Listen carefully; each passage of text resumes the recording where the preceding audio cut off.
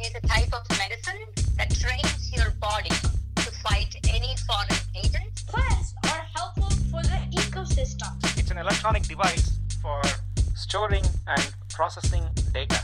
The nervous system is all the collection of nerves in your body. Yeast is a eukaryote.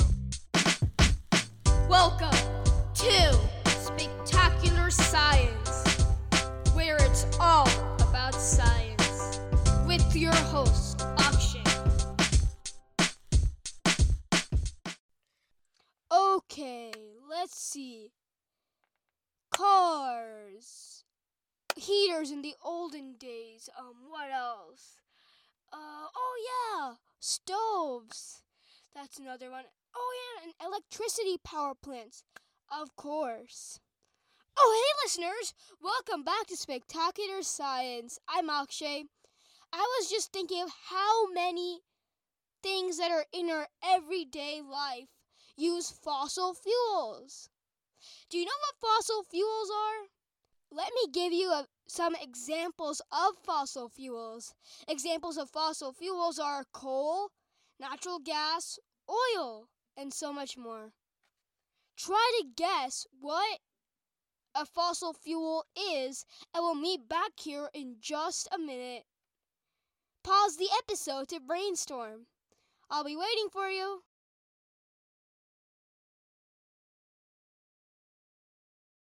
And we're back. Whew. I was thinking of so many other things that use fossil fuels. Fossil fuels are a really common type of energy source. Did you guess what a fossil fuel might be? Well, here is the actual definition of a fossil fuel. A fossil fuel is a fuel that's naturally formed and is a natural resource, and it's a non-renewable resource that can be burned to produce electricity and so much more. Did that match your definition? Well, good job for trying. The way I like to think of it is that fossil fuels are fossils. A fossil is a dead remain of a plant or animal. Fossil fuels are made up of dead plants that have been smushed into a liquid, turned into rocks, or have been turned into a gas. Fossil fuels are non-renewable natural resources. That means that they cannot be replaced in a human lifetime. That means it takes a long time to make these and a long time to replace them. That's why they're slowly running out. We'll get to that in a little bit. But first of all, how are fossil fuels formed? Well, fossil fuels contain lots of carbon, which is the element of life.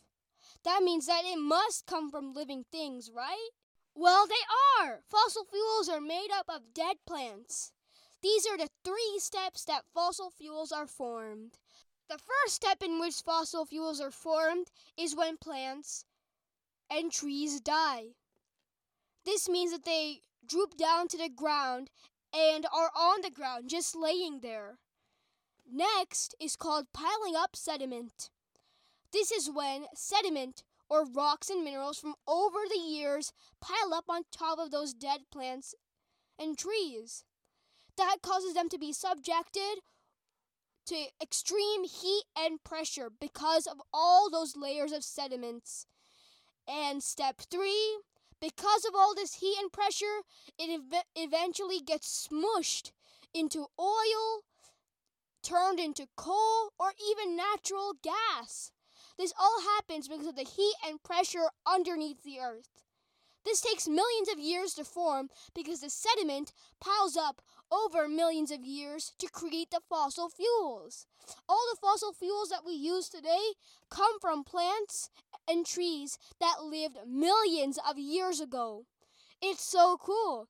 Instead of these plants and trees turning into fossils, they turn into fuel that we can use to burn. This is how fossil fuel refinery works.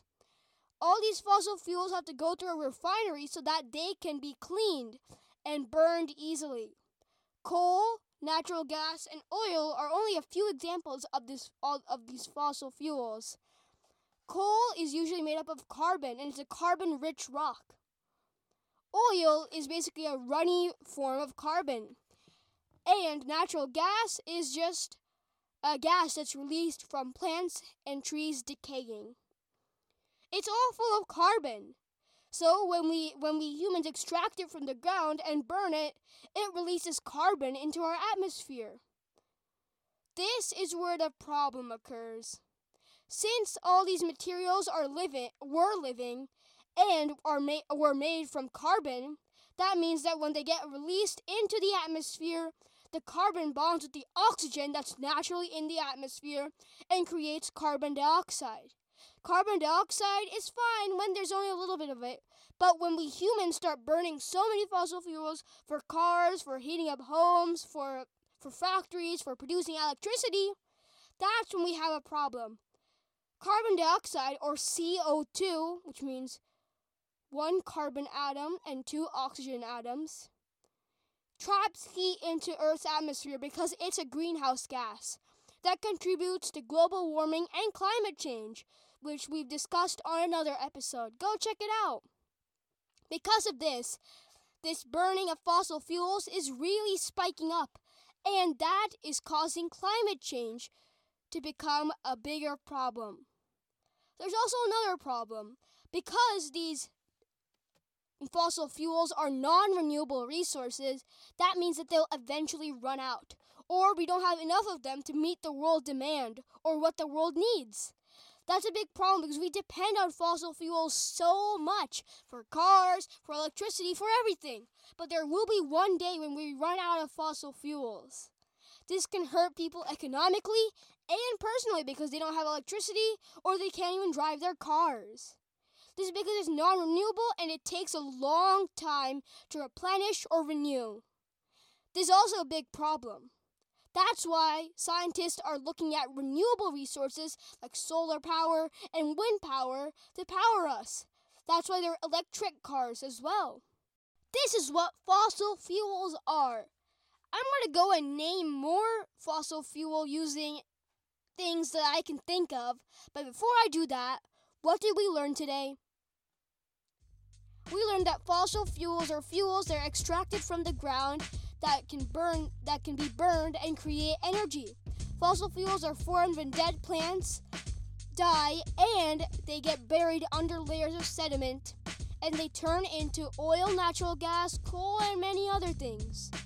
These things can be burned for electricity and just for energy for powering cars. But there is a problem. Since these are made of living things and carbon dioxide, that means that it releases carbon dioxide into the atmosphere because the carbon from the materials bonds with the oxygen in our atmosphere, which creates carbon dioxide.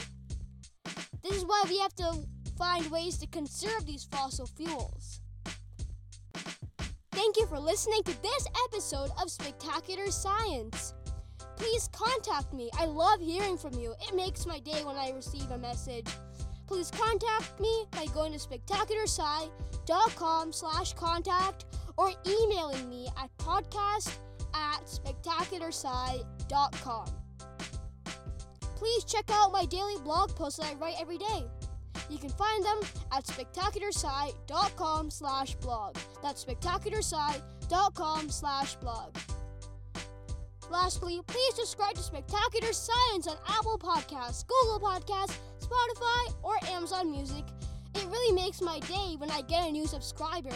It motivates me to make new episodes and more content. Please consider subscribing. Thank you for your support. Thank you so much for listening, and we'll see you on the next spectacular episode of Spectacular Science.